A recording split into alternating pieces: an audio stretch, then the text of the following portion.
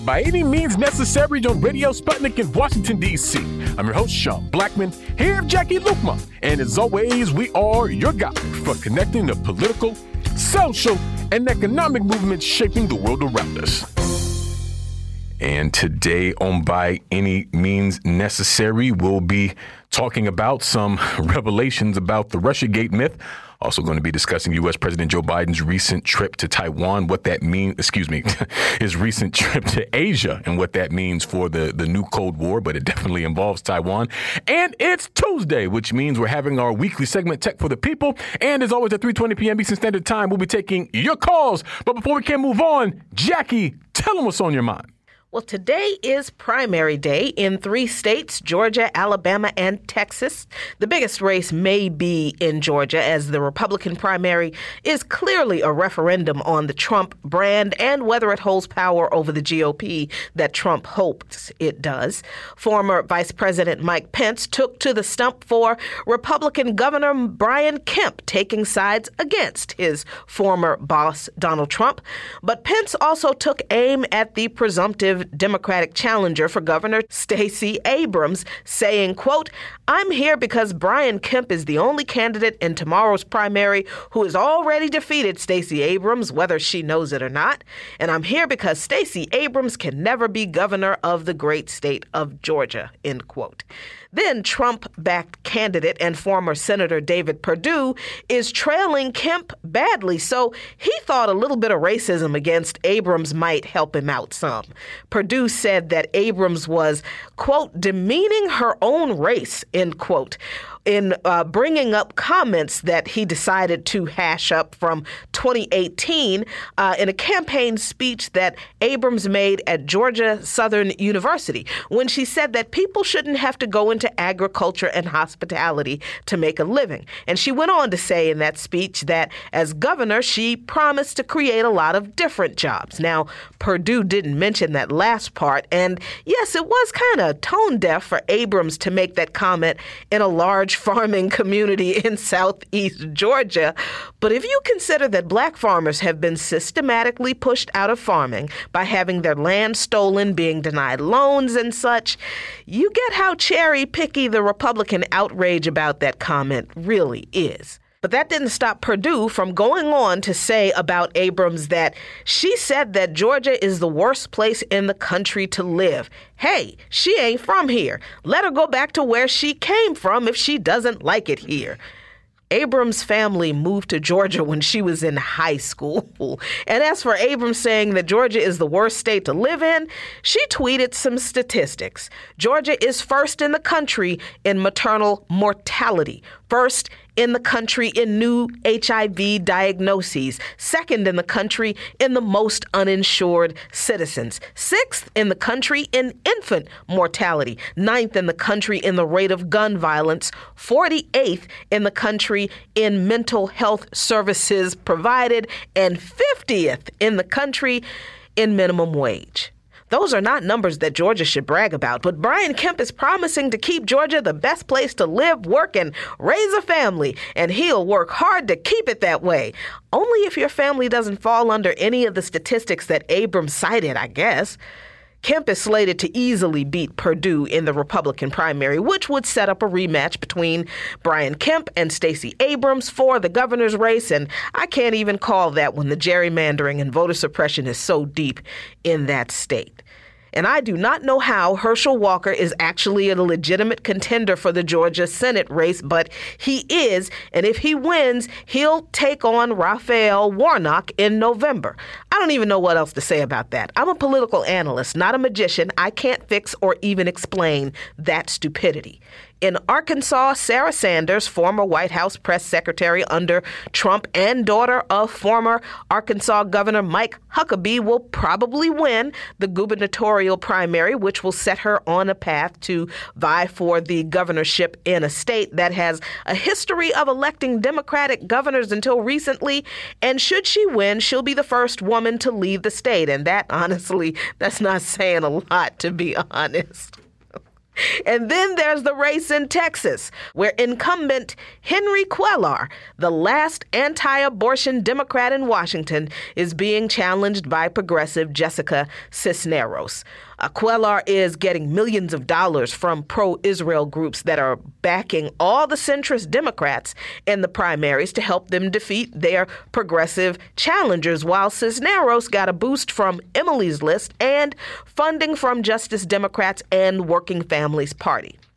There is a Republican primary between George P. Bush, the grandson of George H.W., who will probably lose to AG Ken Paxton, but all eyes really are on who will win the Democratic primary, because the outcome of that race will reflect the strength of the progressive campaigns against centrist Democrats. And honestly, I think it might signal the future of the so-called Progressive Caucus in the Democratic Party.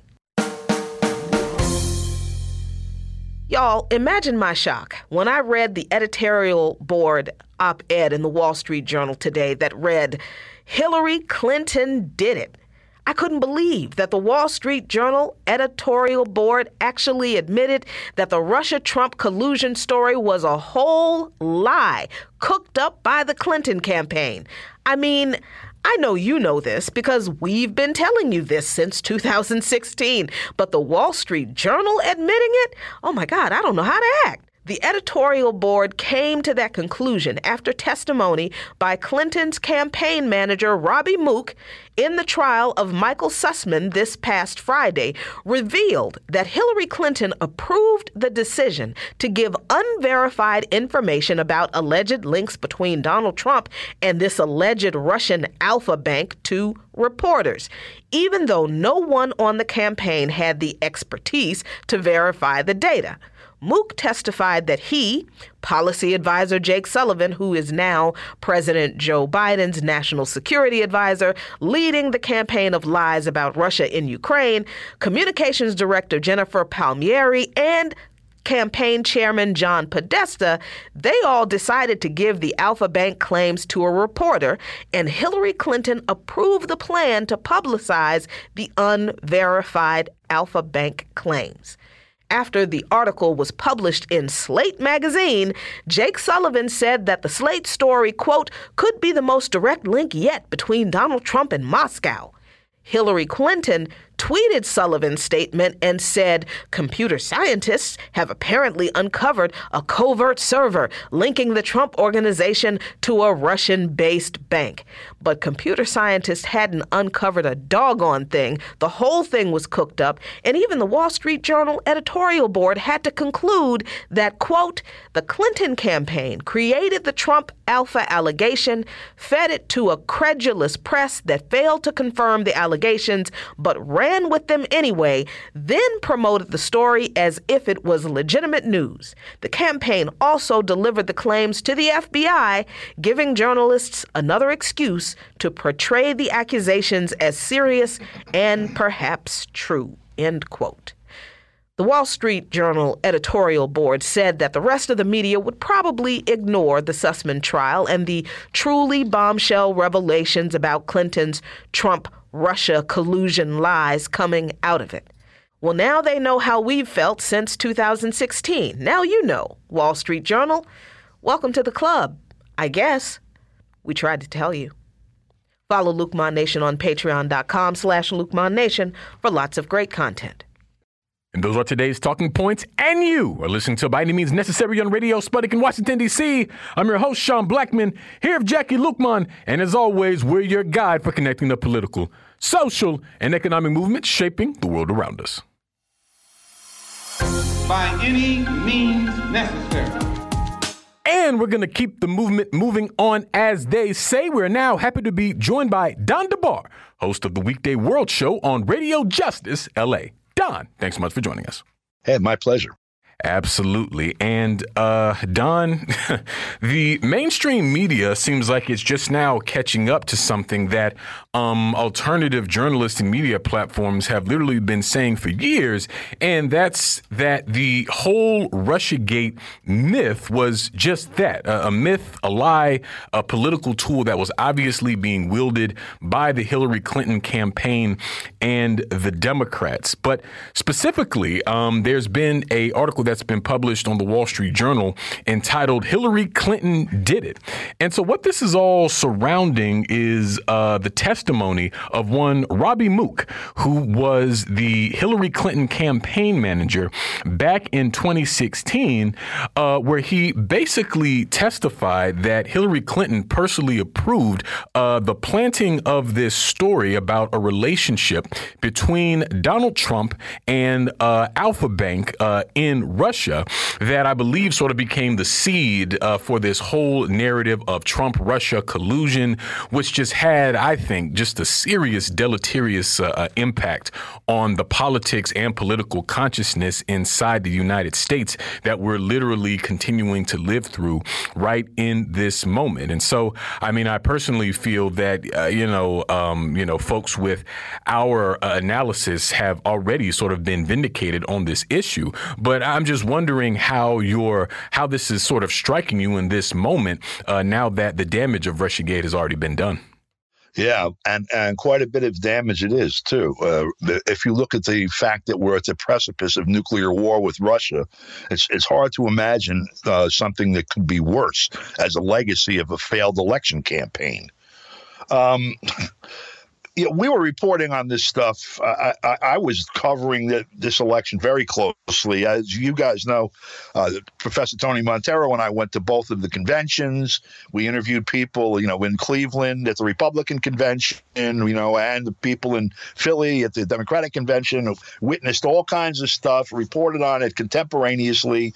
And, this whole myth was being assembled and perpetrated at that time. The report, for example, in Sputnik about the intercepted intelligence that supposedly provided some context for this was the 26th of July, 2016. That was during the Democratic National Convention.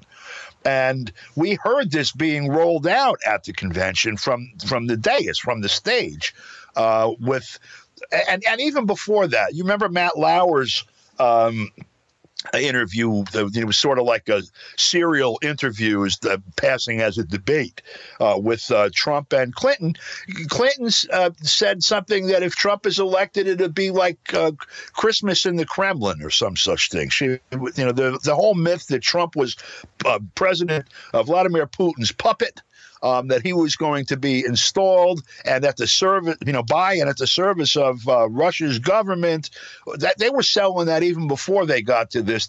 And this thing that's supposed to be a primary piece of evidence that helped this disease jump species from, say, like if you're talking about monkeypox, the monkey press like Slate and, all these other underground corporate outlets into the, so-called human press, the New York Times and Wall Street Journal and, the NBC, ABC, et cetera.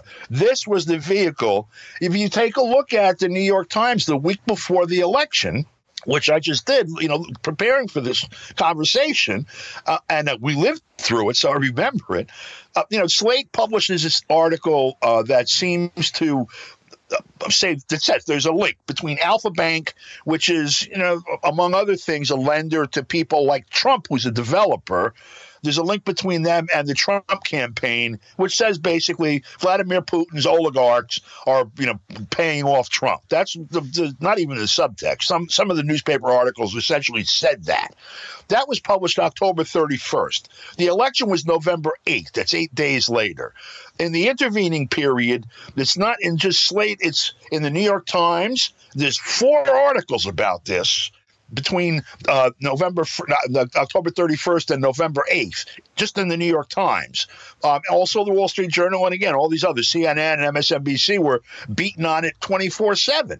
And this afterwards gives birth to this whole, the investigation that took place, including an attempted impeachment over the entire time he was in office, that, among other things, left him unable to try to normalize relations with Russia, which was one of the things that he promised to do. And so here we are now, about to have a nuclear war, perhaps. I hope not, but it sure as hell looks possible. And it's definitely not even a child of this thing. It's like a clone of what was done in 2016. Yeah, Don, it's interesting that this entire trial, this trial of Michael Sussmann, has been going on not too far from here, right, in Virginia, for a couple of weeks. And you're not seeing any coverage of it in corporate media, obviously because everything that's come out in this trial has completely debunked all of the things that, these allegations of Trump collusion with Russia. It pretty much debunks everything. The FBI agents have testified saying that they saw this evidence allegedly about these Alpha Bank connections and came to the conclusion pretty quickly, actually, that it was really just a bunch of results of internet searches using the word Trump and Russian bank. And I mean, the fact that this is the kind of information, if you want to call it, this was the smoking gun. This was what was presented to the FBI and to Slate and other media outlets as the supposed evidence of collusion between Trump and Russia.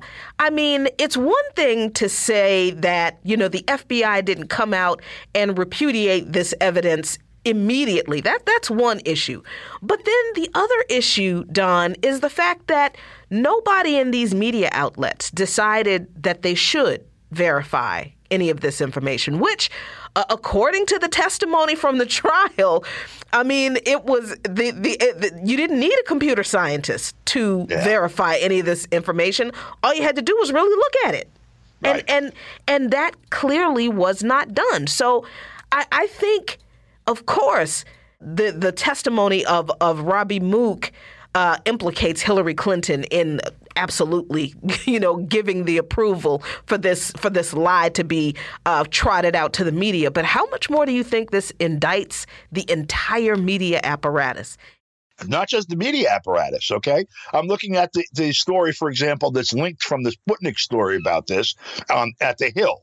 Here's one paragraph. On July 28, 2016, then CIA Director John Brennan briefed President Obama on Hillary Clinton's plan to tie Trump to Russia as, quote, a means, this is from a memo, a means of distracting the public from her use of a private email server, closed quote. Obama was reportedly told how Clinton approved, quote, a proposal from one of her foreign policy advisors to vilify Trump by stirring up a scandal claiming interference by the Russian security service, closed quote.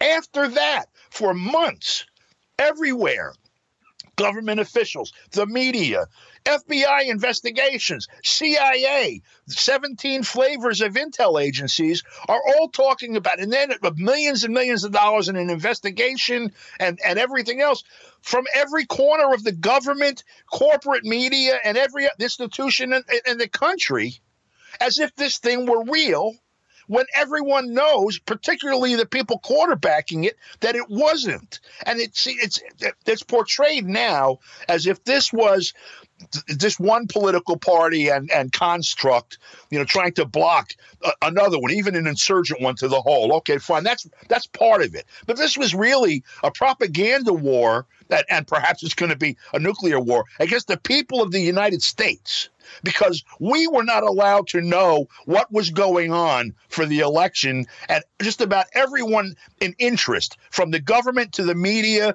to corporations that funded all of this, were working together in a coordinate fashion to post this fantasy as reality, and it's a fantasy that's now enabled a war on Russia's borders. Yeah, definitely. And, this just, it makes me think, Don, about how this is such a tried and true tactic with the United States. if we look at Russiagate, if we look at the narrative of weapons of mass destruction, the Naira testimony, all these sorts of things, this country loves to blatantly lie to its people and the world as a pretext, usually for war, destructive, blood-soaked wars that impact countries and people for years and years afterwards. And it's almost like they don't care or aren't concerned about whether it's ever actually exposed this truth because, by the time it's all said and done, similar to Russiagate, the damage is already there. And I do think it's important, as we have been, to sort of focus on how the media just uncritically republished all of these things. And then when you had, independent journalists like, for instance, Aaron Mate, who I feel like has probably done some of the best work debunking Russiagate. And, he's someone who does not work. He does not report for a Russian media outlet, but he's attacked similarly as a Putin puppet and all these sorts of things. I mean, it's ditto for everybody with the same analysis. Similar, if we want to talk about the Ukraine war, in terms of if you ever attempt to give a full historical political context to the war in Ukraine, well, then you're seen as justifying or supporting the invasion. And so what we're really talking about is the tactic of thought killing in the United States. And the reason why it's so important to do that is because it creates a susceptible population for the U.S. government to do whatever it wants to do. But within that, they're being told that they're being informed. And, I don't even know if I have a question within that. I just don't think we realize how deep the propaganda is in the U.S. Yeah.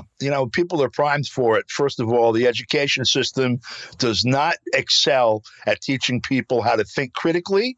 It certainly does not explain the legal and political functioning of the political economy in the United States. And that's including for people that get advanced degrees, doctorates, PhDs, and master's degrees in, postgrad degrees in economics, political science, et cetera. The average person who has a high school education and maybe 2 or 4 years at a state university is completely bewildered when they confront the politics in the United States.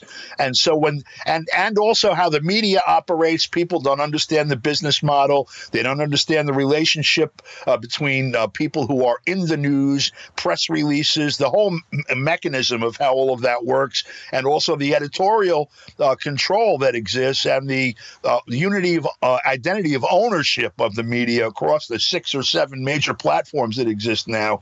And so whatever comes out of their TV set is bewildering to people who are already bewildered in the world that they've been turned loose in.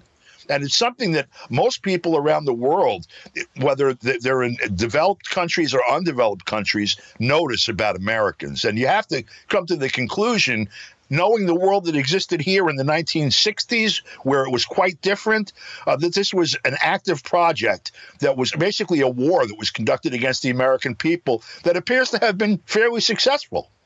Yeah, definitely. Well, we thank you so much, Don, for joining us today. We're going to leave it there and move to a break here on By Any Means Necessary on Radio Sputnik in Washington, D.C. We'll be right back, so please stay with us. By any means necessary.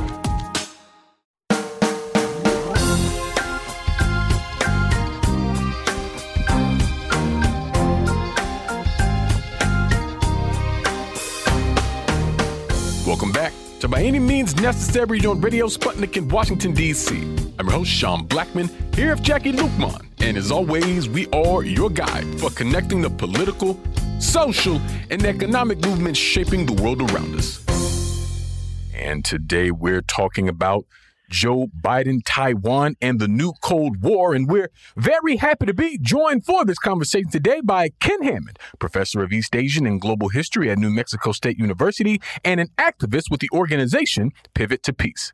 Professor Hammond, thanks so much for joining us. Hey, glad to be here this morning. Absolutely. And we're glad to have you, Professor. And of course, here recently, U.S. President Joe Biden embarked on a tour of Asia. And while he was in Japan. He made some remarks about the U.S. and how it would respond to a military intervention by China into Taiwan. He said, quote, "We agree with the one China policy. We signed onto it and all the attendant agreements made from there. But the idea that it can be taken by force, just taken by force, is just not appropriate. It will dislocate the entire region and be another action similar to what happened in Ukraine." And he was standing alongside Japanese Prime Minister Fumio Kishida, who echoed Biden's sentiment, saying, quote, "Unilateral attempts to change the status quo by force, like in Ukraine, should never be tolerated in the Indo-Pacific." Now, in the time since, the White House has walked back Biden's comments, and this is not the first time that Biden has made these kinds of remarks about Taiwan. And what he said, that little quote that I read there is pretty striking to me, because on the one hand, he's saying that the U.S. still upholds the one China policy, meaning that the U.S. government understands that there is one China and Taiwan is a part of it. But in the same breath, basically says that it will be willing to support Taiwan in the event of a quote unquote intervention, and talking about taking it by force. Well, you can't take something by force if it's already a part of you. And so I think there's a lot to get in here in a number of ways, Professor, but I'm just curious how you're sort of analyzing this, and what do you think it means for, not only U.S.-China relations, but also the one China policy itself? Well, I think, it's this, as you say, this is not the first time this has happened. Joe Biden has been evidently confused in public on a number of occasions, and certainly not only on this question, but his statements are blatantly contradictory internally. He says both things at once, that we are committed to the one China policy. We're going to uphold the legal agreements that the United States has, the communiques that go back 50 years, about China and the recognition by the world that there is one China and Taiwan is part of that. So he'll say that. He'll reiterate those formal commitments and obligations, as he did when he spoke last November with Chinese President Xi Jinping. But then he turns right around and makes these other statements that are completely opposed to that, talking about defending Taiwan and protecting Taiwan from invasion, and would the United States get directly militarily involved? And he actually said yes on that. It reflects at on the one hand, perhaps just personal confusion, his questionable mental state, who knows? But it also reflects a very difficult, contradictory position for the United States, which is that we are legally committed to one proposition, while everything that our politicians and our military leaders do kind of in practice, sometimes behind the scenes, like sending secret advisors to Taiwan, but often out in public, go exactly in the opposite direction. The United States has been consistently trying to provoke China, violating China's territorial integrity by sending warships through the Taiwan Straits, violating China's sovereignty by a whole range of interventions, either clandestine, like in the Hong Kong case, or overt in various ways. It's just a contradictory situation, and this is the latest example of it, but it's by no means unique. Yeah, and also I should mention that even today, President Biden has further clarified his comments, noting that, the policy of, quote, strategic ambiguity towards Taiwan as it concerns the U.S. Is still very much in place. And I feel like this is a phrase that we hear a lot, and I think it's been a policy of U.S. presidents for a while now. And I was hoping you could break down just what strategic ambiguity is and how it factors into U.S.-China relations. Well, I think that the term strategic ambiguity, some clever, policy wonk came up with that, because it puts a gloss of sort of cleverness or intentionality on this contradictory situation. Strategic ambiguity, the idea that it's strategic, it's part of our deep plan, it's part of our way of handling the world and manipulating the world in America's own interests and all this. You use that term, and then ambiguity means we don't really know what the hell we're doing. So we want to play it both ways. And of course, that's what President Biden and his predecessors have done on many, many occasions.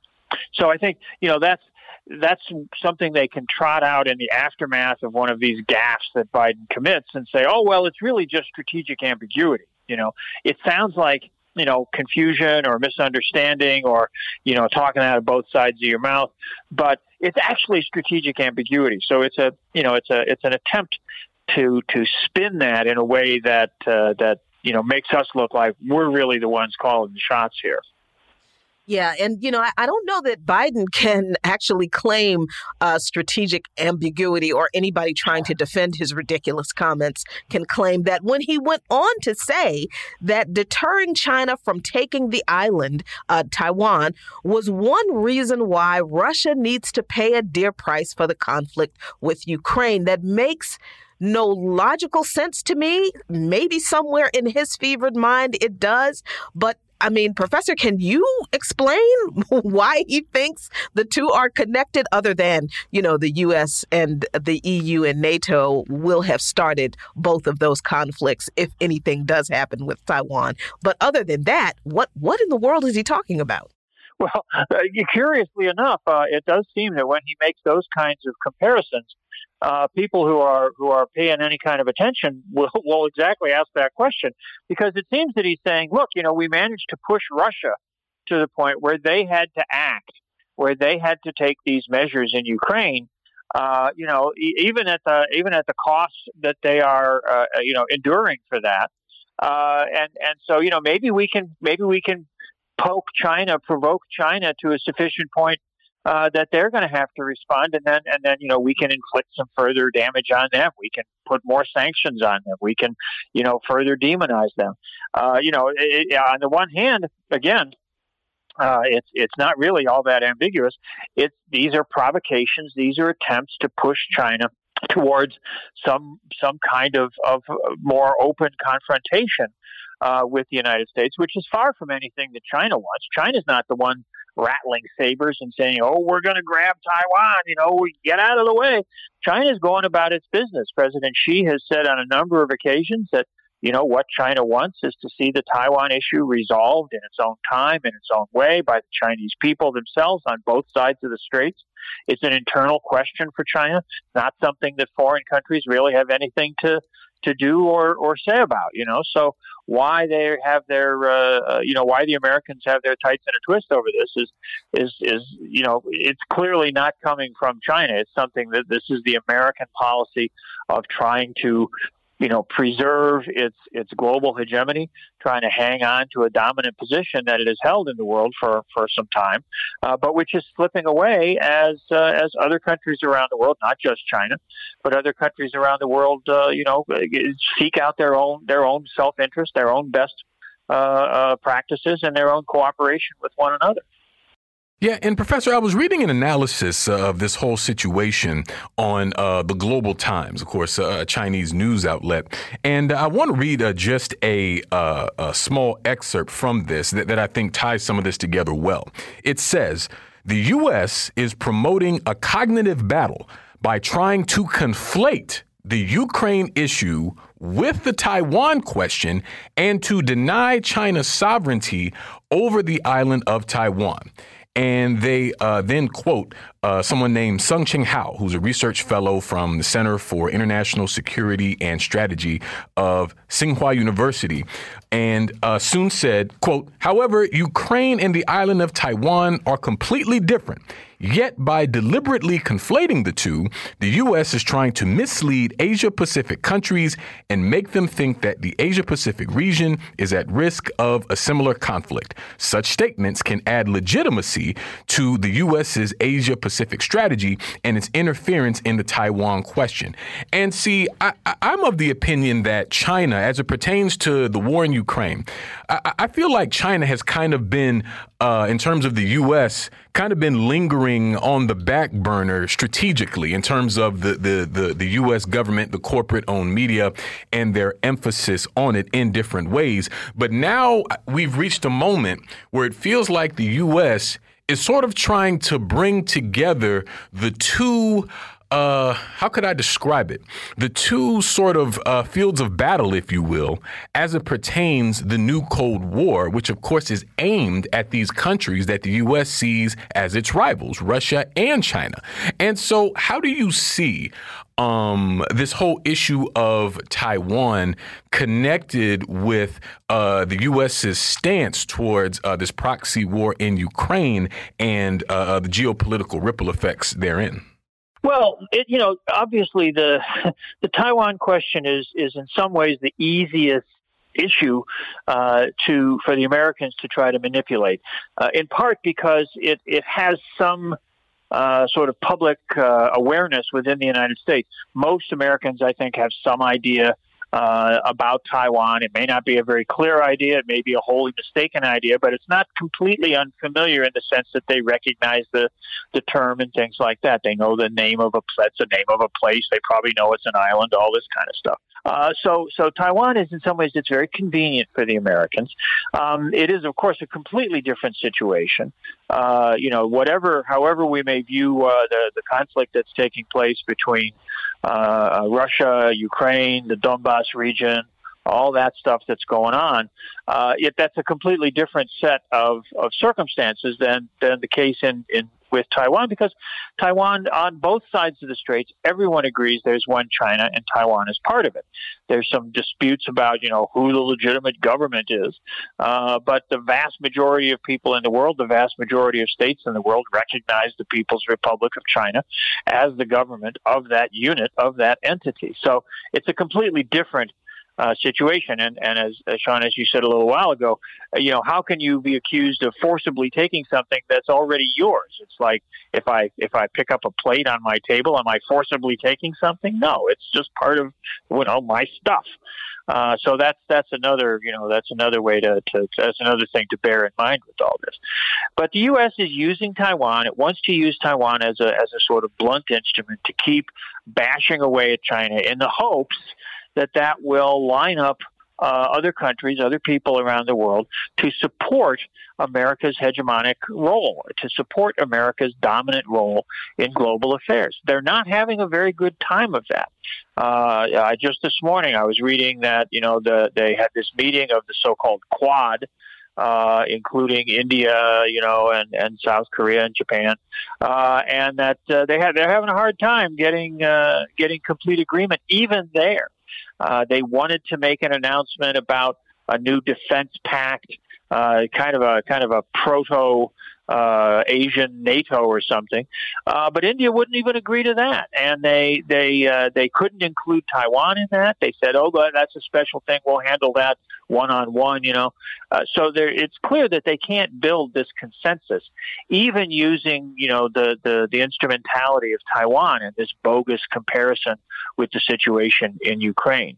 The American vision, if you will, for the Indo-Pacific, as they like to call it now, is faltering, and these missteps, these instances of misspeaking by Biden, and then all the walk back that has to go on, and the invocation of strategic ambiguity.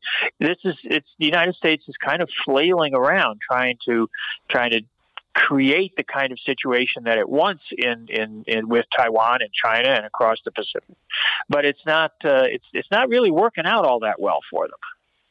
Yeah, I got to say, I don't know if there's another American politician in recent history that has had to do more walkbacks, that has had more quote unquote gaffes, and that has had to go on apology tours more than Joseph Robinette Biden, both before and after he became president of the United States. But you make a couple of good points, Professor. Number one, when you talk about how the U.S. is struggling to develop this regional anti-China consensus in a way, because these countries, and I think India is a great example of this, these countries are basically choosing to pursue their own national interest. I mean, I think certainly they want a good relationship with the U.S., but they understand there's benefits and advantages of having good relations with China as well. And the U.S., as of yet, has not been able, I think, to successfully coerce enough of them into that camp. And I definitely think you're right to sort of describe how the U.S. wants to use Taiwan to bludgeon China in this way, to sort of, slow in any way they can China's rise. And I'm just not sure how successful they can really be with that. But I'm also curious about the role of Japan in all of this. I don't think it's a coincidence that, these original statements, the sort of source of this latest hubbub, took place in Japan while Biden is there with Fumio Kishida. I mean, a part of me wonders if maybe the Japanese government is trying to, raise its own station in the world. But I mean, what do you think are the motivations here with Japan, as it regards this whole China issue, Professor? Well, of course, Japan has this long history since World War II with the United States. The mutual or the defense agreements that the United States, assumes the responsibility, the burden, as they like to think of it, of defending Japan. That, of course, evolved in the wake of Japanese aggression during World War II. But, that has meant that the United States, of course, the United States still has tens of thousands of troops stationed on Japanese soil. Japan is probably almost more than any other country under the American umbrella or under America's wing, whatever sort of metaphor you want to use. But, Japanese politicians can't really stray too far from the American line. They need to be subordinate to American interests, although they have to spin things in ways that try to make them look more autonomous. But all of that is simply the preservation of Japan's special relationship with the United States. So it's no surprise that, Biden goes off to Asia and, of course, wants to have this kind of meeting with Japan, wants Japan, to the Japanese premier to stand there beside him. So it looks like such a united front. It's interesting, though, that the statements, the formal statements that were issued after a couple of different meetings, trying to forge this new Quad type alliance, the United States couldn't even get those four countries to agree to a statement which explicitly condemned Russia, doesn't even mention Russia by name, or China. It's this very vague terminology, this phraseology of, well, we don't think anybody should disrupt the sovereignty of other countries. Well, of course, we all agree with that, but who's actually disrupting the sovereignty of other countries? What about the United States? Why don't we read this statement as being critical of the United States?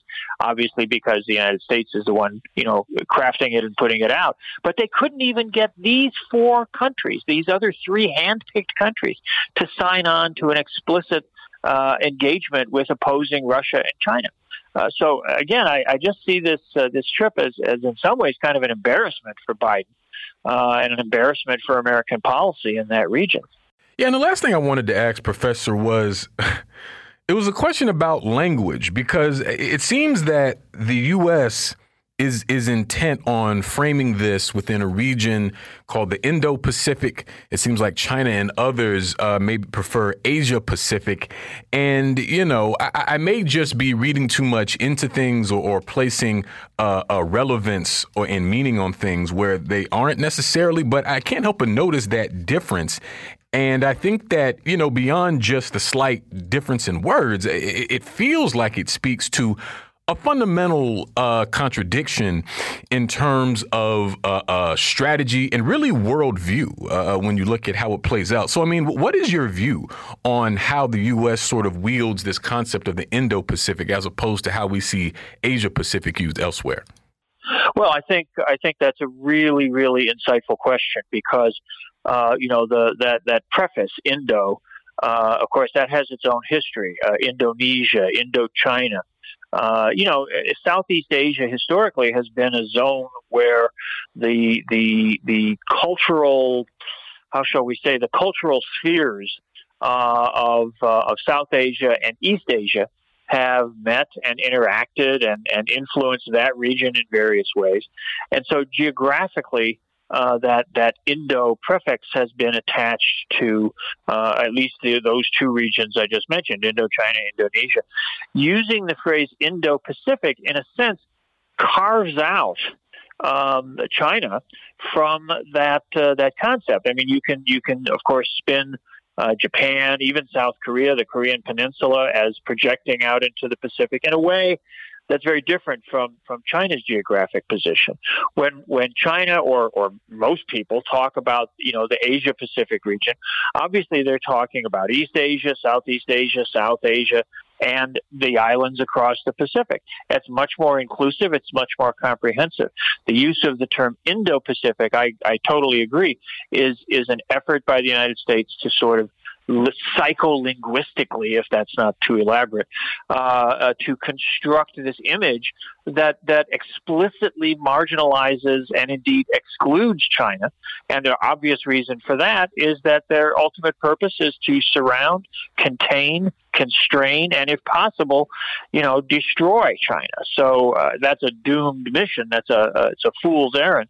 But that is what the United States is hoping to achieve. Definitely. Well, we thank you so much, Professor Hammond, for joining us today. We're going to leave it there and move to a break here on By Any Means Necessary on Radio Sputnik in Washington, D.C. We'll be right back, so please stay with us. By any means necessary.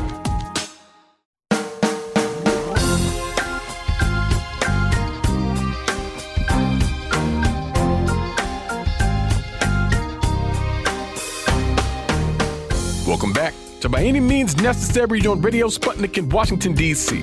I'm your host, Sean Blackman, here with Jackie Lukman. And as always, we are your guide for connecting the political, social, and economic movements shaping the world around us.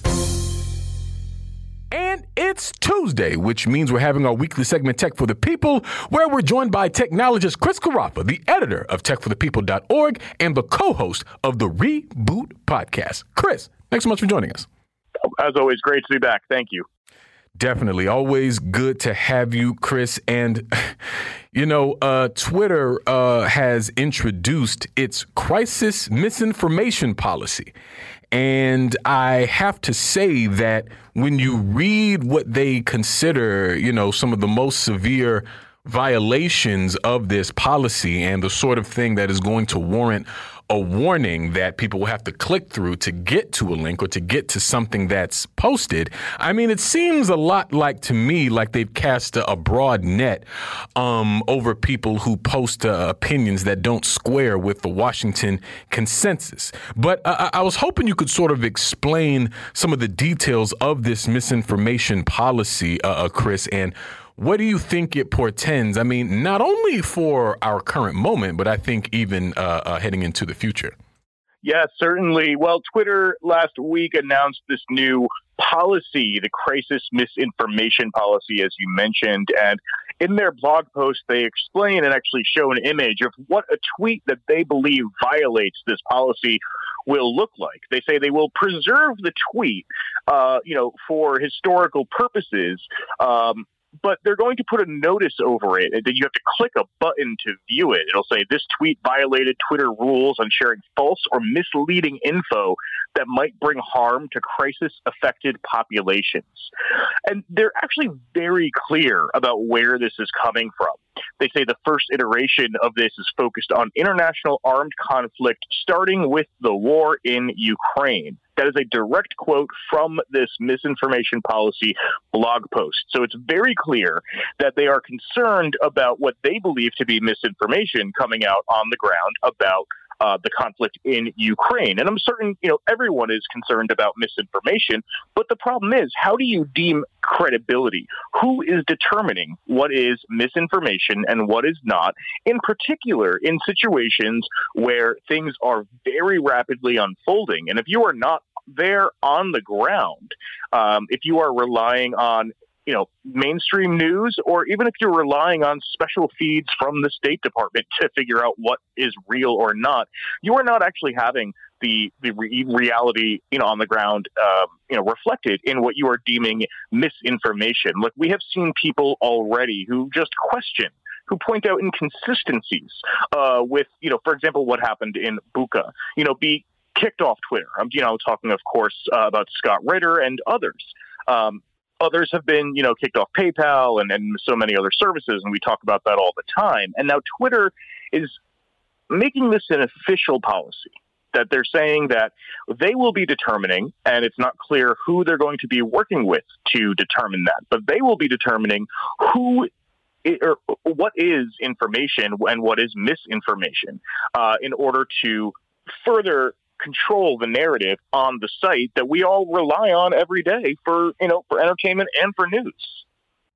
Yeah, and Twitter's kind of nefarious and murky disinformation policy is not the only news in regard to how the disinformation is handled in the public sphere, particularly with the government, because the Department of Homeland Security new disinformation board actually isn't going to be implemented right away. It's supposedly on pause, and allegedly because the board's director, Nina Jankowicz, was, according to this article, resigned following an unrelenting stream of harassment. Now, I got to say that, information and disinformation, I suppose, is in the eye of the beholder, because I don't think that people were harassing Jankowicz. I think they were just bringing up her terrible record. But what's going on with the disinformation board, and who's going to run it now, Chris?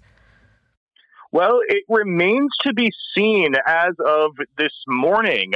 We found out last Wednesday, first thing, that the board was put on pause. Nina Jankowicz had resigned. People were certainly, some people were being nasty on Twitter, as is the case if you are a woman on the internet, and there's no excuse for that. But you're right. People were also pointing out Jankowicz's connections to the State Department through a company that she had worked with called Stop Fake, and the founder of Stop Fake was very involved with the Atlantic Council, which, as we know, is a who's who of NATO. In fact, that founder had written a piece before the conflict in Ukraine most recently flared up in February, calling for further sanctions on Russia, and he had posted that piece in January. So people were rightly calling out these issues. And I think much of the liberal media was looking at this and saying, well, Nina Jankowicz is a high-level woman. She's written about and dealt with harassment online before. And in fact, yes, she does have a book about it. And so therefore we have to defend her and this board. And that kind of identity politics based perspective on how to look at a disinformation governing board really just removed any type of criticism that anyone could bring. Any civil libertarian who tried to confirm and clear up what this board was actually going to do was shut down as a sexist and a right winger, which was just absolutely not true. Well, the whole rollout of the board, though, even forgetting Jankowicz, the whole rollout of the board was just an absolute mess. There was no information really from the Department of Homeland Security about what the governing process would be, what the structure would be, and what specifically it would do outside of some very vague wording about how they were going to use this board in order to give direction to other DHS agencies in order to prevent misinformation or to share what they believe is information. So I'm glad it's on pause. I would certainly hope that it doesn't come back again, but unfortunately, I think we have seen that, without people continuing to push back in an honest and, good way, this is going to come back in some other form. It's where things, certainly have been going. So I think this board being paused for now, it's a good thing. It was certainly bungled from DHS from the outset, but we really need to keep an eye on it and prevent, make sure that there's no version 2 of it. Yeah, and I feel like there's a connection between this disinformation board and the misinformation policy of Twitter, Chris, because, I mean, looking at the Twitter situation, I mean, to me, it feels like just another example of big tech basically collaborating with the state to ensure censorship. And this disinformation board is sort of like an official sanctioned censorship department, if you will. You know what I mean? And I just feel like it really sort of spells a worrisome sort of reality for us here in the U.S. in the 21st century, even as Washington is always sort of accusing other countries and other governments of, you know, repressing information and not being allowed a free press. Well, here in the U.S., our press is functionally controlled by billionaires and the wealthy. And this is who controls the information that we see. And this is also who empowers these tech companies to act as the gatekeepers for what is true and untrue. And, you know, to me, Jack Dorsey, Mark Zuckerberg, these cats have proven that they can establish and operate extremely lucrative social media websites. That does not mean that I trust them to tell me what news is legitimate and illegitimate. And so I feel like this is all part and parcel of a broader issue of, frankly, trying to keep any sort of divergent opinion, certainly any anti-war, anti-imperialist opinion from, you know, reaching mass consciousness here in the U.S. Right. Look, what did you know, Karl Marx tell us, right? That the government, the presidency and all of that, those high positions, they are effectively the management of the capitalist class, right? They do the bidding and do the work to keep a system running. And, you know, so Twitter is able to, you know, and they have this symbiotic relationship. Twitter, Facebook, all of these companies, the social media platforms, Reddit, they work with the government, and the government suggests things to them, and they tell the government, well, this will be good for our bottom line.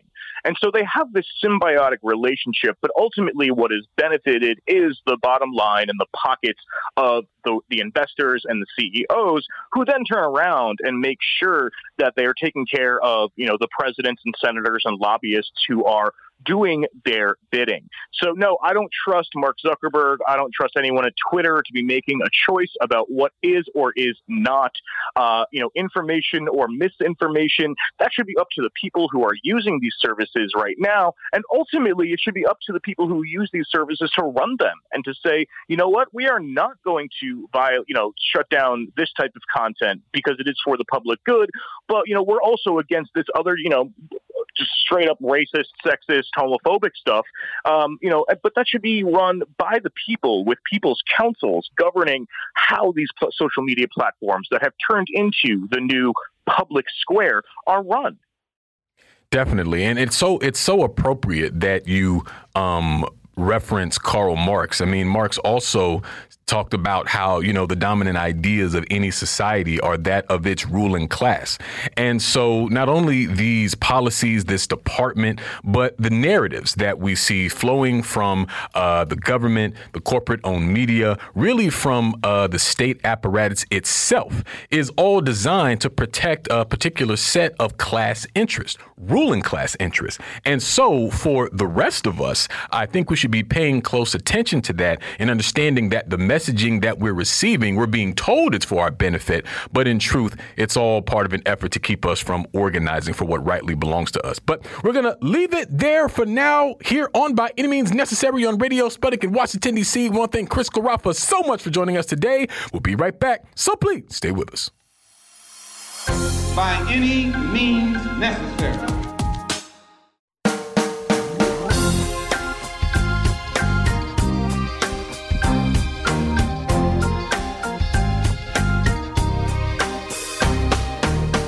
Welcome back to By Any Means Necessary on Radio Sputnik in Washington, D.C.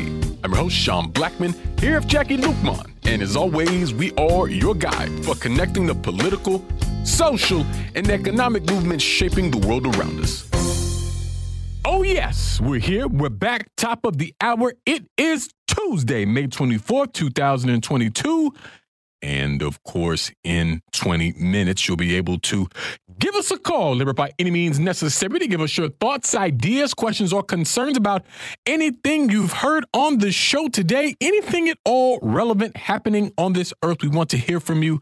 But that's not the only way that folks can get in touch with us here on the show. And if you will, please, Jackie, let the folks know how they can holler at us. That's right, Sean. There are so many ways for our allies, accomplices, and comrades, that's y'all, to reach out and touch us at By Any Means Necessary here in Washington, D.C. You can do that by calling us at 202-521-1320. That's 202-521-1320 at 3:20 p.m. Eastern Time today. But you can also listen to our shows at SputnikNews.com/radio. Click on the plus sign and type in By Any Means Necessary. You can also hear us on Sputnik.mave, that's mave.digital, and you can listen live on your radio dial at 105.5 FM and 1390 AM in the Washington, D.C. area from 2 to 4 p.m. Eastern Time, and we are streaming for your viewing pleasure live right now on Rumble, rumble.com/C/BAM necessary. The chat is live. And remember, friends, at 3:20 p.m. Eastern Time, you can call us at 202-521-1320. That's 202-521-1320. But wherever you are in this world and however you do it, we want to hear from you. We most certainly do. We most certainly do. And we are very happy to be joined for the hour today by Kalonji Gyamachanga, author, filmmaker, community organizer, co-host of the Renegade Culture podcast, co-founder of Black Power Media, and founder of the FTP movement. Kalonji, thanks so much for coming on, brother. Hey, what's happening? It's an honor to be on here today with good people at By Any Means Necessary. How y'all feeling? Hey, man, everything's cool. Everything's cool. And, you know, Kalonji, one of the victims of the racist terror attack in Buffalo, New York, 72-year-old Kat Massey, has been laid to rest. And, you know, I was actually just telling Jackie off the air, it really seems like the shooting has fallen out of the news already. I mean, it's pretty wild. And now it could just be me, but it does seem like not that long after the incident, it just doesn't seem to be getting the attention that, frankly, it deserves, or that you would imagine with something like a mass shooting. Now, I don't know if that's a sign of, you know, the U.S. getting accustomed to these terrorist acts or what have you. But I know that you and your organizing work actually have been able to work with and communicate with one of the families of one of the victims of the shooting. And so I was hoping you could sort of break down some of what's been happening there and how things have been unfolding from the attack up until this point. Sure. And we've actually, for the record, we've been in contact with Kathy Massey's family as well. We actually had her niece on BPM, along with the niece of, or two of the nieces of Jerry Talley as well. So, you know, to your point regarding the media's attempt to dismiss and to rush this story on, for lack of better words, I think it's definitely a political move. And I think that, you know, as other folks have pointed out, you know, you had folks talking about Will Smith and Chris Rock for, I mean, right. That would never end. You know what I'm saying? And here it is. This situation isn't even 2 weeks old, and you know, and people are just being buried, and it's like, you know, oh well, you know, it's let's rush this along. Let's not make it a quote unquote racial issue, and let's move on to the next step. To my understanding, I know that the families have been suffering because of the fact that it's, you know, in many cases, they're still getting copies of the videos sent. They've been trying to get Facebook and other platforms to take the videos down. And I know that there was a complaint a couple of days ago where a friend of mine who is the niece of Ms. Talley, she called me. She's like, man, is there any way that we can, you know, get some attorneys to, of community standards, you know, which is insane when you have the shooter, taping and walking through, shooting people. And, it's like, it's not a violation of community standards. What type of community do we live in? That's the question. So yeah, man, it's a lot going on. And of course we know that this is, it is business as usual in America. We're talking about close to 200 mass shootings this year alone and close to 700 last year.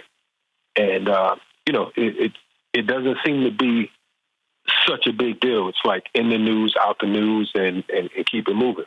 Yeah. And, every time one of these kinds of heinous racist acts happen, I shouldn't say that, they don't happen, are committed by racist people.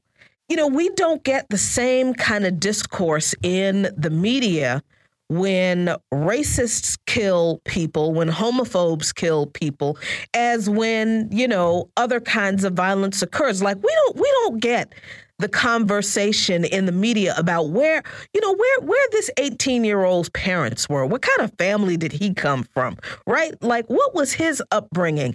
We don't get an examination into the dysfunction of this person's life that, could have clearly created such a monster that, Kalonji, we always hear when the conversation is turned to the quote unquote black on black crime, like whenever we talk about these issues of racist violence against our people, there's always somebody who comes with black on black crime. And in that conversation, it's, dysfunctional families and fathers not in the home. And how come we don't have these kind of conversations about these kinds of folks and what kind of parents create these kinds of people, Kalonji?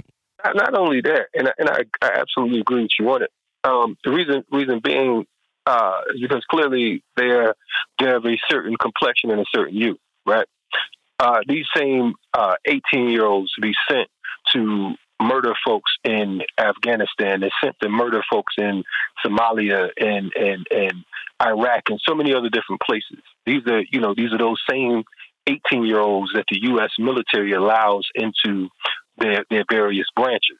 But not only that, we talk about the differences in effects and crime and terror. I can recall back in October of 2017 when Stephen Paddock opened fire on the folks at the Route 91 Harvest Festival. From his 32nd floor hotel room. I remember, there was all types of flags flying, half-mast. There was all types of, America was sad. It was so much suffering and so much pain. Why? Because those particular individuals, that was a country concert, right? It had nothing to do with black folks. But when black folks die, there's excuses that are made. They're like, well, he was young, his brain wasn't quite developed, and all type of other nonsense that we know is nonsense. But it's all about who's being murdered and who's pulling the trigger. This boy, and we're making excuses for him. I talked to a few different folks, and they're like, man, it's not about black 3 hours. Yes, I'm sorry. I know folks who are like, well, it's not really about race. I said, if it's not about race, then why is it that he traveled 3 hours, 200 miles to murder these folks in what we call a soft target? This is a young man who was dressed and prepared for war. He had level 3 armor on, body armor, to make sure that he didn't die. And just the way that he was escorted out. It's sickening. Not that we don't expect that, because we're clear about who and what we're dealing with, but it's outrageous from time and time again that we have to keep on repeating the same story, changing the names, and it's supposed to be business as usual until the next situation takes place. So I'm just issuing a call to our people to say, listen, this isn't the first time and it won't be the last, but we have to be prepared for situations like this. We can't talk about fighting the police, quote unquote, fighting police terrorism, when you can have a lone gunman walk into a supermarket and murder 10 people in broad daylight. You know, so what are we up against? We have to figure out how do we advance past being a moving target, because we're like deers being hunted. You know, we're just looking at the barrel of the gun, looking dumbfounded, waiting to be slaughtered. And you know, Kalonji, what you're describing vexes me to no end. Because what do you mean it's not about race? I mean, this was a guy who, and on that body armor that you were describing was a Black Sun Nazi symbol. Not to mention the fact that we know that he specifically scouted out an area that had a lot of Black people in it so that he could kill as many Black people as possible. And then we know from his manifesto that this is someone who out of, I believe he called it out of extreme boredom, found his way to these, you know, racist forums on sites like 4chan and Reddit and things like that. We know that he believed in, you know, the great replacement theory. I mean, that same manifesto, I mean, it's kind of, it's your pretty standard, like racist, anti-Semitic kind of conspiracy-driven sort of thing that fuels the kind of racism that leads to just these kinds of attacks. And, you know, if you sort of follow the history of the white supremacist movement in the United States, which has taken different forms and different names, but at a certain point, they actually adopted a strategy not unlike some jihadist terrorists, in the sense that, you know, they would encourage people to basically to go out and do, you know, these attacks all by themselves, even if they're not actually technically a part of an organization, which the Buffalo shooter was not. He was not, you know, at least according to his own account, he was not formally a part of any group, though he supported several by his own descriptions. And so I just don't understand this impulse to make a racist terror attack about anything other than white supremacy.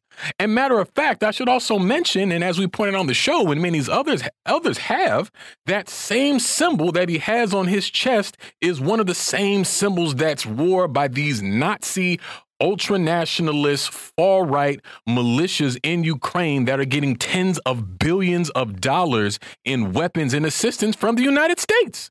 And so it's like people just don't want to grapple with that pure fact. I mean, I don't know if people just don't want to try to process it because it's just so tragic, which it really is. But and I don't know if there's just a straight up fear. I don't know if we see sometimes a deliberate attempt to downplay the blatant white supremacy that's in our eyes because it has too many implications for too many other things. I mean, I don't know how you see it, Kalonji, but folks need to be clear that we'll never be able to not only even understand, because I feel like there's even too much emphasis on quote unquote understand. He was a racist. What is there to understand, right? I don't get that. We all want to play some guy shrink after he shoots up a bunch of Black people, right?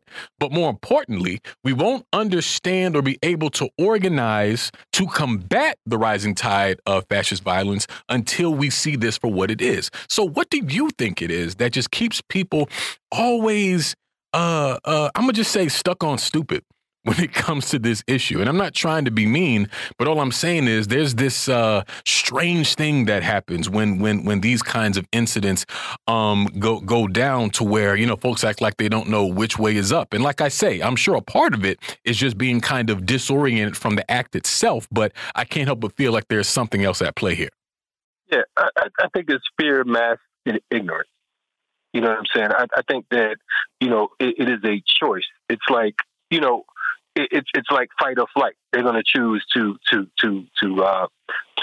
flee every time, because when you know there is accountability, when you know there's responsibility, and it's embarrassing. It is embarrassing for people when you can't send, or you are an 87-year-old who lived a right life, lived to an old age, a 72-year-old who is, you know, Mama Catherine Massey is a year older than my mother. You know what I'm saying? So when they can't go to church, when they can't go to the supermarket because of the fact that we don't have an apparatus to defend or protect them, We can no longer talk about we need to stop police terrorism. We can't stop one white boy, one 18-year-old white boy who, for all practical purposes, I mean, you saw him coming a mile away. He got started outside, and I'm not blaming the victims. Let's be clear about that. But for those of us who have all of these solutions, because I keep seeing, and it's burning me up, I'm not going to lie, I keep seeing all of these forums. Every time our people are murdered, here comes another forum, here comes another lecture, here comes another. See, what we need to do, get in the community and show us how to do it. You know what I'm saying? Everything has to be, I'm not satisfied with just protesting. Let's be practical. Let's be practical. How can you be proactive? Defend the community in the best way you possibly can.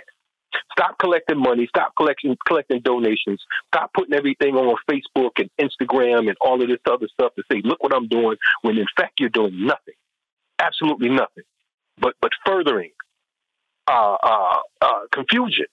Because the problem is there's so many people talking, but not enough people have solutions. And instead of just outright saying that, look, I really don't know what to do. You make up all of this whole bunch of fluff and you spin around in circles and jump up and down, do backflips, give this elaborate speech. And what happens? Someone else is murdered before the night's over. And what do? We're not going to take it no more. Okay, you don't have to take it. They're just going to deliver it. So you don't have to receive this package, but you're going to get it one way or another. You know what I mean? So what we're doing, our efforts, we're saying, look, you know, if we can't catch them beforehand, at least, you know, make the families feel safe. You understand what I'm saying? Be on hand, because the thing is, what folks don't realize, that after an attack like this, it's not just like, okay, you know, everybody's marching and we're with you. And I hear all these people that are in Buffalo that didn't have anything to do with the shooting or whatever. It's like, you know, we need healing, we need this, and the Buffalo Bills coming out, feeding some folks and all that. But they don't know what to do with the families besides trot them out in front of the media. You know, and I spoke to the families, and speaking to them, there's still a sense of fear. We're headed to Buffalo to provide a safe presence during the funeral services, not to pose, to stand there with some guns like some of these other clowns, you know, just looking apart. We're not going in uniform. We will be there to make sure that our people are safe, and that could, because they're attacking soft targets. You know what I'm saying? If you look at all of these different mass shootings, they're soft targets. They're not going to where the people that are going to give them resistance to that. That boy knew. He knew Buffalo. He knew that this particular spot right here, this is a prime location. He didn't go into the hood. I don't care how much armor he had on. You know what I'm saying? Because of the fact that he'd be challenged. And cowards don't want to be challenged. They don't want to be challenged. So he came with level 3 armor, and he came with all this artillery. You know what I mean? Meanwhile, on the other side of town, there's some rappers having some rap beef, jumping another artist. Since the Buffalo situation went down, there's still black folks still murdering each other because it's easy. It's easy to attack those who look like you out of frustration and pain. But see, as our comrade Dhoruba would say, until there's pain on both sides, then there'll be an imbalance. And we'll continue to move the way we're moving. The problem is it's not an equal distribution of pain.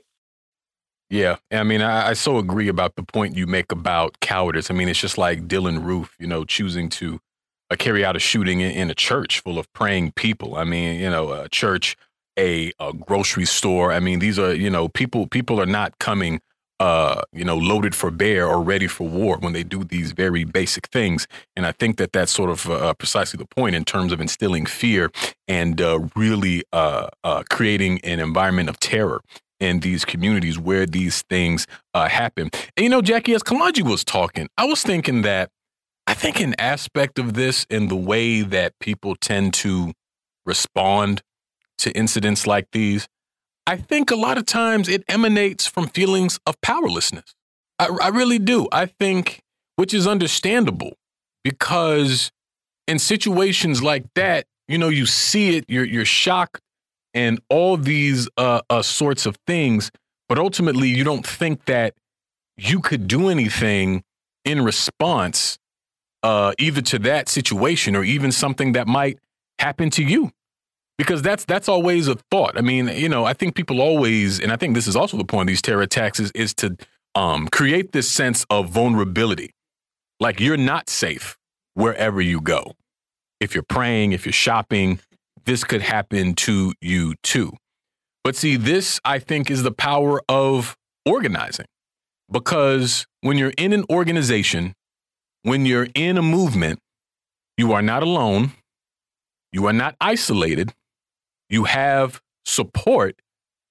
And it is within that context that we can really begin to put together these efforts to try to make sure that not only incidents like this specifically don't happen anymore, but to beat back the rising tide of violent fascism in the United States itself. But we're going to move to our first break of the hour on that note here on By Any Means Necessary on Radio Sputnik in Washington, D.C. We'll be right back. So please stay with us. By any means necessary.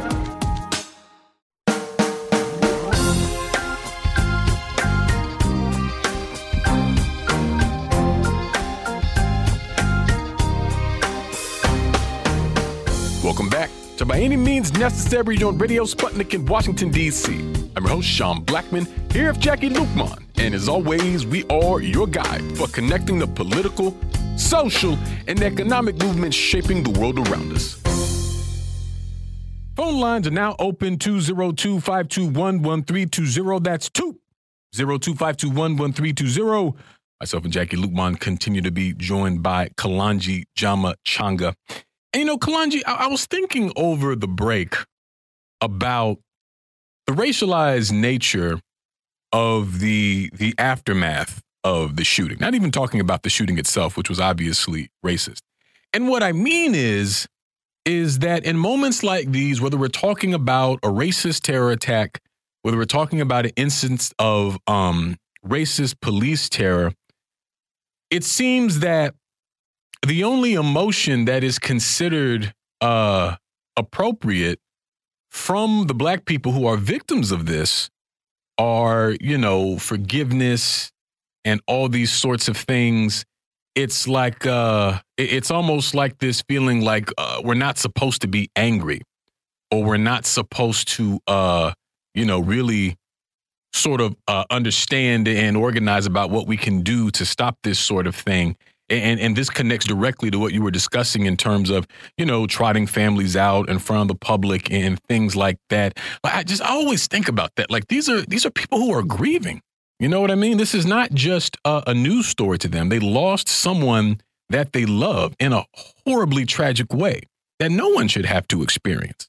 I can't imagine going through something like that and having a bunch of cameras stuck in my face and bulbs flashing and all these kinds of things, and people I don't even know talking about what I should be thinking and doing. Like it's a nasty, nasty business. But it seems as though from the standpoint of the state, that is preferable to the alternative, right?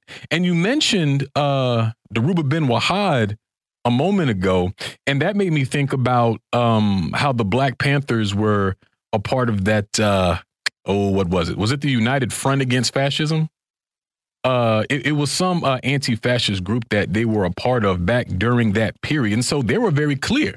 And they were very clear about what fascism was, how it shows up, and what has to be done to combat it. You know what I mean? But it just feels like these things play out publicly the same way every time. And I have to think, Kalanji, that number one, I have to think that that's not a coincidence. And number two, I can't help but feel that there's a pronounced political aspect to that as well, Oh, right on. It's funny you say that because we had a situation last week. One of the family members called me up. She was like, hey, CNN wants to interview me. And I'm like, okay, cool. She said, I asked them, can I bring you on there? I told them I wanted to bring you on with me. And they said, okay, all right. Asked for my name and everything. And she said, she called me back 15 minutes before we were supposed to go live. And she says, you know what these MFers say to me? I said, what did they say? She said, they didn't know that Kalanji Changa was so militant. And they said that if they have me on, they might as well have Tucker Carlson on. Whoa. What? Yeah. They didn't say that. And listen, they didn't say it to me, of course. So she dug in their chest because she's no sucker. Like I said, I've been knowing her for almost 20 years, and she said he's for all people. And then she said that they turn around and say, well, for this particular show, we want it to be about family. We don't want it to really be hardcore and all that. I'm saying all that to say, and like I told her, I said, listen, the fact is they want to control the narrative from beginning to end. They want to tell you how to grieve, who to grieve with, how to respond, when to grieve, when to stop grieving. And as you talked about earlier, even when the cutoff time is, when it's time to stop pushing the propaganda. You understand what I'm saying? So they wanted this to be a smooth transition. They didn't want folks like us to come ruffle the feathers because of the fact that you might spark something in someone that might cause them to rebel. They want to keep it calm. They told them they just wanted the families to come on and tell them about their aunts. And she said, look, I don't want to talk about how I feel about my aunt. My aunt already knew how I felt about it. Mm-hmm. And my family already know how I feel about my aunt. She said, I want to talk about justice.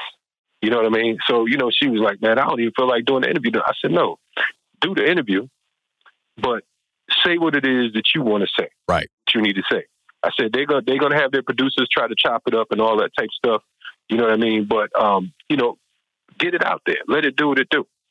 And, so I posted this, I tweeted it, and, a couple people was like, well, you can force CNN to whatever. I said, listen, I've been on CNN several times. The fact is, it's the context. They want you on there at certain times. They want you on there when you're talking about certain things or whatever because it's safe for all subjects. But with this particular situation here, we're not talking about, let's blame the victim.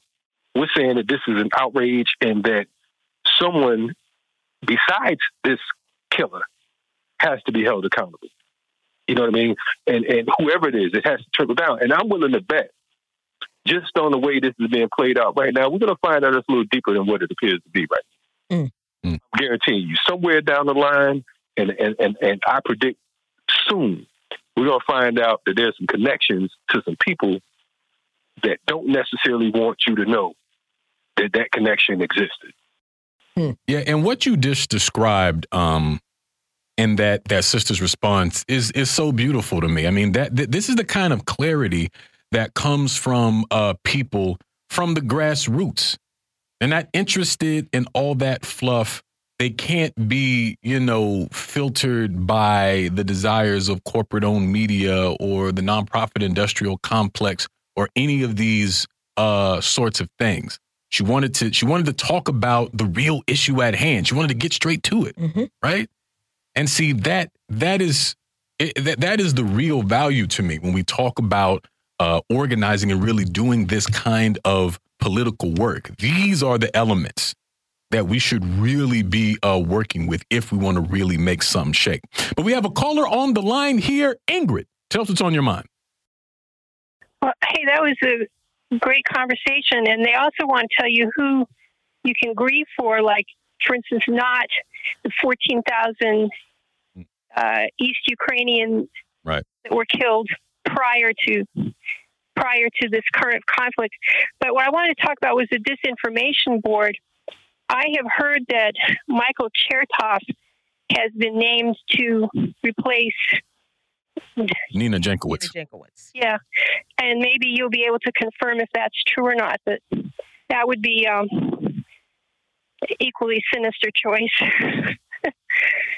Yeah, thanks a lot for calling in, Ingrid. I mean, I've also seen that like floating around social media. I have not seen it confirmed though, and I think either way, and we were actually talking about this earlier on the show in our Tech for the People segment about how even though, Nina Jankowicz had to resign because there was such an outcry about it, which I think it just says a lot about the whole disinformation board piece, a ministry of truth. That's what it is. You know what I mean? They might as well just call it that. That's what it is. Like, I feel like that very thing, the fact that there was so much pressure and people on different platforms were exposing her history and things like that. I feel like that shows people that this thing shouldn't exist.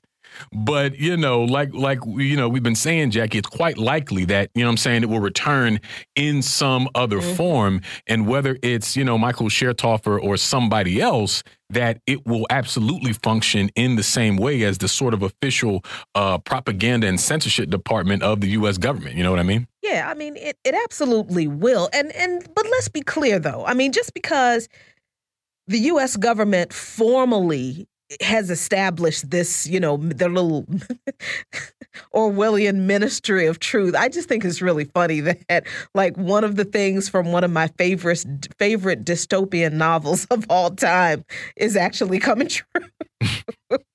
And it's funny. Wait, what's the novel? 1984. Oh, okay. You literally meant Orwellian. I literally meant Orwellian. I got you. I mean, and it's just, it's like, dang it, man. Art imitates life, imitates art, and these people can't help it. But honestly, the government creating this disinformation board, it's just a formalization of everything the media has always been doing, right? Because, Kalonji, what you just said about what the CNN person told the relative of the slain family member about, if they have you on, they might as well have Tucker Carlson on. Let's break that down a bit, because that is these people, CNN now, the supposed liberal outlet, literally saying that a black person who struggles for the liberation of their people is the ideological equivalent of racist Tucker Carlson. That's your liberal media for you. Now, I don't think we needed a disinformation board to, screw up the truth like CNN does on a regular. But I just think that was just, the government finally taking the last step in honestly becoming Big Brother almost, with the exceptions of the screens in your room that wake you up and tell you how many, jumping jacks and push-ups to do. If it gets that far, I'm leaving that day. Because I ain't getting up and doing all that. But I mean, the corporate media is guilty of twisting the truth and misinforming the public. And I won't say always has been, but in my lifetime, and I'm sure in yours, Kalonji, we've seen the lies become more prominent and brazen in the U.S. media, both liberal and so-called, right wing, where you not only can't tell one from the other, but you tell that they're all lying by when they're literally on the air. Right. I think the thing, too, we have to always remember that regardless of what situation and what media outlet we're talking to or we're speaking with, we're still black in America. You know what I mean? We're still not going along with the status quo. It's funny because I did another interview and they was talking about, they asked me about my thought on guns. And, I said that everyone should have one. I mean, it's like, I'm pro Second Amendment, whatever. Well, don't you think that's dangerous, so on and so forth? I said, it's really wild that when white folks talk about guns, it's automatically Second Amendment. When black folks talk about guns, then they're militant. Because ultimately, that's what they were saying, that I was too militant. You understand? So, it's just, understanding what we're up against. And some folks, for some reason, they think that it's a difference between a Fox and a CNN. It's the same thing. It's just like it's like outright rape, or you trying to talk them into it or some craziness. You know what I mean? A pill situation. It's the same program. It's the same killing fields. It's the same system. It's the same propaganda arm of the establishment. And until we understand that, then we'll be lost in the handbasket, man. But, we're clear, and that's why I'm grateful that we have outlets like By Any Means Necessary and Sputnik and Black Power Media and so on and so forth, because we have the opportunity to set the record straight. But we have to be clear of their running dogs as well, because one of the cats that hopped on a thread was the ascot wearing mascot. Oh, no. Roland Martin. Oh, no. He was quick to say, tell me who works for CNN and who don't work for CNN. I'm like, dude, I'm clear about what's what. I'm not worried about CNN. I'm worried about Negroes like you as well, because of the fact that you're doing the bidding for CNN under the guise of black media. Some of this black media is more dangerous than Fox News, because they will confuse the people into thinking that everything is level, when in reality, they're looking to level their pockets. Well, you know, that's true. And as you were describing that, I thought of two specific instances when you talk about black media. I believe one of the ones I'm thinking of was, what was it? The Black News Network. It no longer exists. Buddy started it up. Black News. Yeah. This one, it existed. Right. And, the Black News Channel, I think it was. And I remember this was back when, there were protests in Cuba, and the U.S. was going really hard on this campaign for a regime change. And they had a friend of the show, Ajamu Baraka, on with this woman, also black, who, was basically like towing the line of the State Department and just totally taking the whole situation, the Cuban political situation horribly out of context. I mean, it was a straight up imperialist analysis that she had. And so this is what we mean. Now, granted, she's on there with like a real anti-imperialist, so I guess there's balance. But even still, and I'm thinking of another interview with that fool Terrell Jermaine Starr on another. Now, I don't remember if this was BNC, but he was at least being interviewed by another black person. And, he's doing what he does, just like spreading lies, propping up his Nazi buddies in Ukraine. And so, all of this gets sort of glossed over, Kalonji, when we sort of look how it is. And because it's coming from black people, we think that, it's all cool and it must be legitimate. But in truth, these are just the same, frankly, ruling class narratives being fed to us by people who happen to look like us. And we're supposed to get rocked to sleep by that. And I think it's a similar situation when you talk about CNN and Fox, because ultimately both of these media platforms, these are corporate owned media platforms who uphold the same class interest, even if their presentation is different. And so instead of, thinking that one is for us and one is against us, we have to understand that they're all against us. I mean, what is even the relevance of asking you about guns? What does that have to do with anything? And see, to me, that's directly connected to this broader history in the United States of this fear of black people being armed and organized. That's why it used to be illegal for black people, enslaved or free, to own a weapon in the United States. That's why organizations like the Black Panthers and other militant organizations and people like Malcolm X, who didn't walk around brandishing a gun, but who always advocated for self-defense, which everybody should be entitled to. There's a reason why they got the response that they did from mainstream society and from white America. There is just this deep, just intrinsic terror of the idea of armed and organized black people, even if it is to fend off white racist attacks, as we've done all throughout the years. We can also look at groups like the Deacons for Defense, who literally were in place as an armed guard for nonviolent civil rights protests. So literal church deacons. Right. So this is in our blood, man. And to me, it's insulting to even raise that. And also, I don't know, whenever people talk about guns in the United States, it's like, yo, man, there's already more guns than people in this country. So I don't even know what reality we're even moving from sometimes. But we're going to move to another quick break on that note here on By Any Means Necessary on Radio Sputnik in Washington, D.C. We'll be right back. So please stay with us. By any means necessary.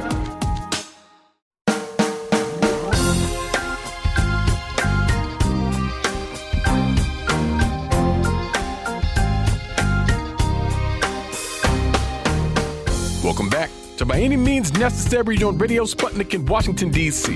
I'm your host, Sean Blackman, here with Jackie Lukman. And as always, we are your guide for connecting the political, social, and economic movements shaping the world around us. My dear friends, phone lines are still open. 202-521-1320. That's 202-521-1320. I am here. Jackie Lukman is here. Kalanji Jama Changa is here. And shout out to the By Any Means Necessary chat. Jam, though, said they're always trying to equate our righteous anger with right-wing hate. You're absolutely correct. And I think that says a lot about the orientation of this country in general. Kalanji, I wanted to make something of a pivot here just because I had to get your opinion on this. And I actually think there's some relevance here to some of the broader themes of our conversation this hour. This whole issue of the Juneteenth ice cream, right? Of course, we got Juneteenth coming up next month.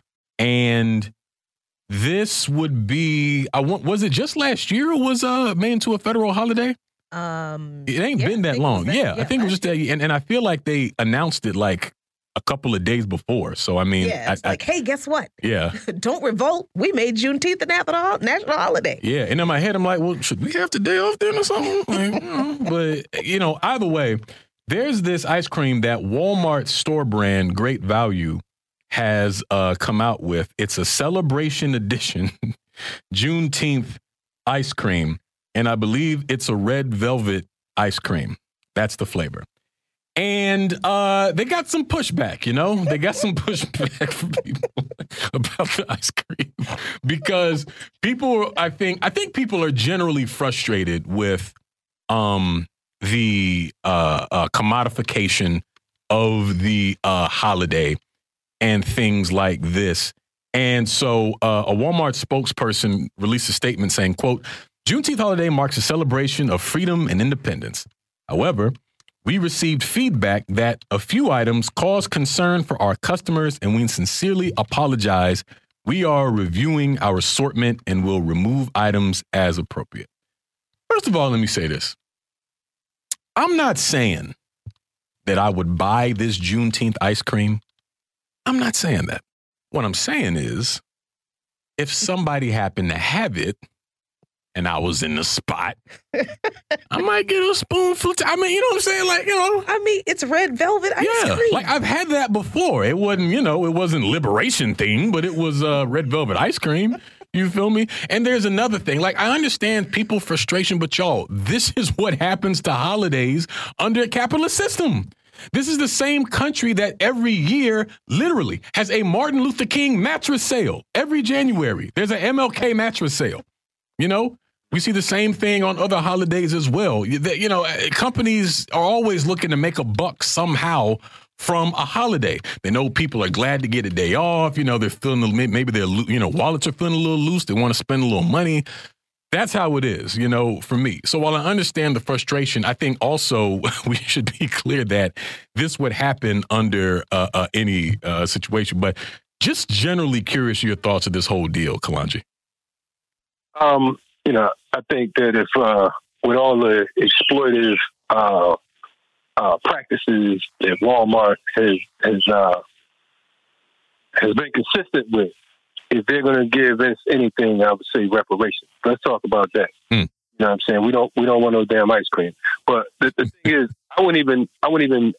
You mentioned capitalism. Capitalism is a unique system because it will take your pain. It will take your suffering. It will take your protests. It will take your victories, and it will package it and sell it back to you. You know what I'm saying? And we will buy it. Now, the only thing I would disagree with you on is you said you would take a spoon and taste it.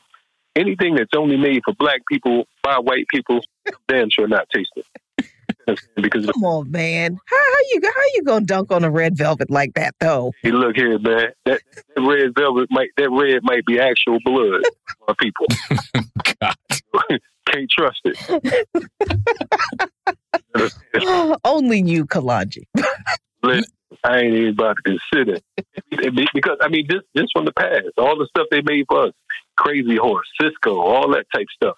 Oh, wow. Okay. Oh, you had to bring up Cisco, didn't you? That's just a real bad flashback right there. I'm sorry. The Jewish community drinks Manischewitz as far as for their joint. And what did they give us? MD 2020. folks don't even know that it's the same company. MD is the same company. It's not a different company. It's the same people that own the same wine. One is kosher and one is not. You understand? But, we take whatever they give us and we accept it and we make a way out of no way. They give us pig guts and we take it and we survive off it. So, hey, man, I guess a little bit of red velvet ice cream for Juneteenth won't hurt, huh? I tell you what, I'm glad we ain't got to survive off chitlins no more because they're disgusting. They're disgusting. They are gross. My dad, a close friend of the family, God rest her soul, used to make some for my dad every New Year. And when he would microwave it, it would stink up the house. And everything you put in that microwave was going to smell like chitlins for days. Hated it. I'm so glad he started caring about his health and cut that stuff off. But you were talking about MD 2020 and all that, Kalonji. I'm going to take you back. Do you remember the St. Ides commercials with Nate Dogg in them and Snoop Dogg? Walk into the liquor store, you know what I'm looking for? St. Ides. Yeah. And like you said, who did they sell it to? The malt liquor came to us. Right. You know what I mean? The whole gin and juice thing. I talked about this on some show the other day. I don't even remember, but we was talking about just the fact that with Snoop Dogg, with the whole coming out with the song Gin and Juice, he was signed to Interscope, and Interscope was owned by Seagram's, the folks who own Seagram's. You know what I mean? And they also own Dole and Tropicana, and I forget what other juice it is. But so the Gin and Juice was a straight up commercial to help their profit margin. And we fall for everything. We don't even look deep. And like I said, these are simple things that you can research. You don't even have. It doesn't require any deep research. You know what I mean? And we look at things as, oh, it must be a conspiracy theory. No, it's not a conspiracy theory. Just look it up. So, hey, man, we get what we get. We get what we deserve. Walmart, we supposed to boycott Walmart years ago. But that's for real. Juneteenth ice cream now, so. Well, here's the thing, Kalonji, because you mentioned gin and juice. I understand everything you're saying, but here's my counterpoint. The song is hard. It's a hip hop classic at this point. You know what I'm saying? Oh, I loved it. You see Snoop Dogg sitting on the handlebars of the bike, his homeboy driving him around. He was the coolest dude I had ever seen. You know what I'm saying? And, even from the Dre Day video, when it got to the part, he's like, bow, wow, wow. And it's like, the party immediately got started when he started rapping. And I thought that he single-handedly did that. But what do we do about the fact that the song is good, Kalonji? Well, I mean, the thing is, again, packaging our pain. You know what I mean? We always, we take something bad and we turn it into something that feels good. You know what I mean? No matter where we are, music, we'll create the blues. We'll be sitting, suffering, in pain, gospel songs, whatever. We will take our pain and we will turn it into some form of pleasure. But the reality is, at the end of the day, we got to look deeper at it. I stopped messing with Snoop Dogg when for several reasons. But I remember seeing him in The Game. First of all, you got one cat that calls himself a dog and another one The Game. But that's neither here nor there. They're grown men. I remember seeing them protesting a police department out in L.A. They marched to the police department with the people, and next thing you know, they having a concert with the police. They all dance. Oh, I remember that. I'm like, man, the Negroes are out of control. Whenever Martha Stewart feels safe with a Negro, even with that's another thing about capitalism. White folks are so cold that she went to jail, went to prison, and folks are like, oh, man, it's over for Martha. Nah, reinvent her. Put her with a rapper. She good. Yeah, now Martha Stewart has street cred. She got more street cred than some of the folks on Black Pop Media. She sure got more street cred than me. That's for sure. But I mean, when I look at this whole thing about the way that I like the way you said that, Kalonji, the way our pain is marketed to us, is commodified, is packaged, and is sold back to us on sale, on a MLK Day sale, on a Juneteenth sale. I mean, it's not that. The offense is not necessarily that it's Walmart. That is a part of the offense, of course, with their labor exploitative practices. And it's not necessarily that they are capitalizing off of a holiday. Like you said, Sean, everybody does that. But it's the fact that they have done this to capitalize off of these little bitty meaningless political-ish sort of concessions given to marginalized groups of people. They did it with the Pride, because, yes, they have a Pride flavor ice cream. Yeah. And then they did it with the black folks with the Juneteenth flavor. I guess they figured having an MLK Day flavor was a bridge too far, and they were happy that they could, get away with the Juneteenth flavor. Hey, that's a celebration, But that's a missed opportunity, because Martin Luther King had a dream. You could have dream cream. Shut up, Sean. I'm just saying. They left money on the table. That's all I'm saying, Jackie. They shouldn't do it. They shouldn't have done. I'm glad they didn't, but I'm just saying. They missed the bag. See what I mean? Out of Radio Sputnik, huh? But about it, because you all keep saying about changing the holidays.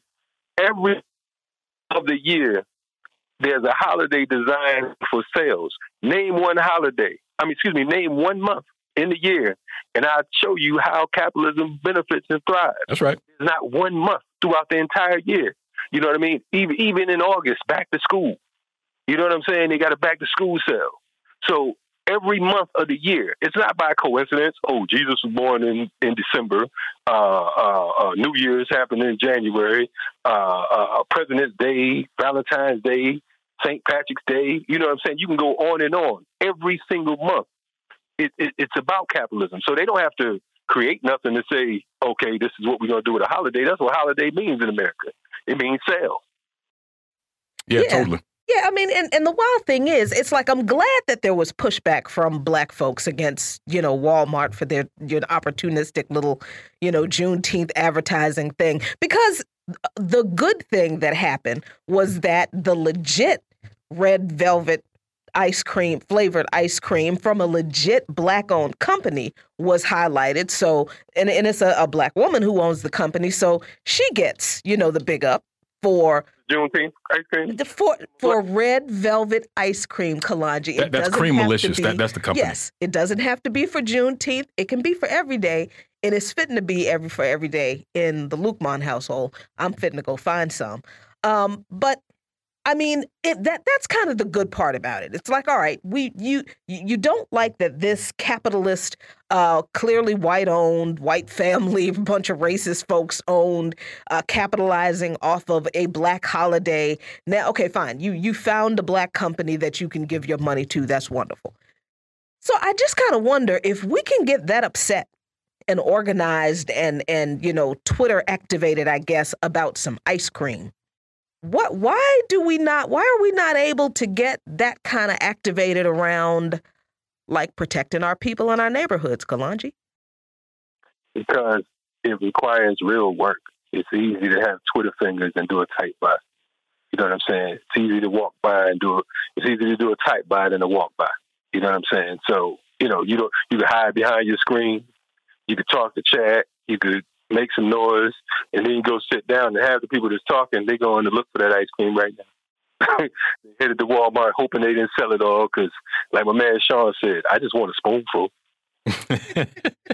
Totally. I was also thinking about, because you're talking about how protests and all that even gets repackaged. And when you said that, I immediately thought of the Kylie Jenner Pepsi commercial, which I think also got some pushback as well. So there's like something that is being portrayed as some scuffle, a protest or something. And here comes Kylie Jenner with a Pepsi, and everything's cool after she does that. So all you got to do is drink a little Pepsi, and then somehow Black lives will matter. And it's just an odd thing. And it reminds me of, I even remember, I want to say this was back during the George Floyd uprisings. It's just, you had these companies like banks who were putting out these statements supposedly in support of Black lives and stuff like that. And they taking pictures kneeling in front of the bank vault and stuff.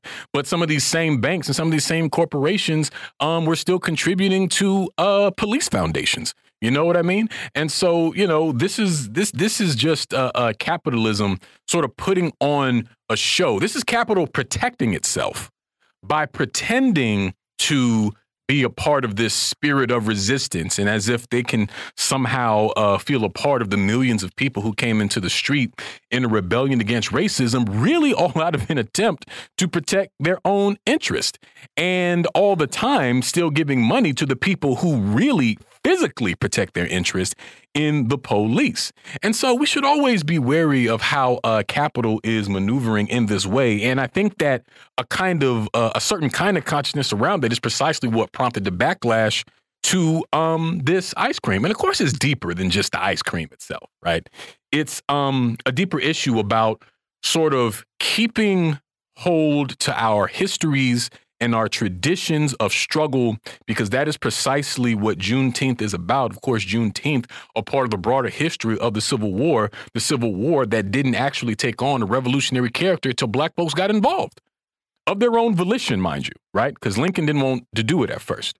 So this is what we have to bear in mind as we continue to study and continue to organize. But we're going to leave it there for today here on By Any Means Necessary on Radio Sputnik in Washington, D.C. I want to thank Kalonji John-Machanga so much for joining us today. We'll be back tomorrow with all new episodes. So as always, we'll see you next time. Peace. By any means necessary.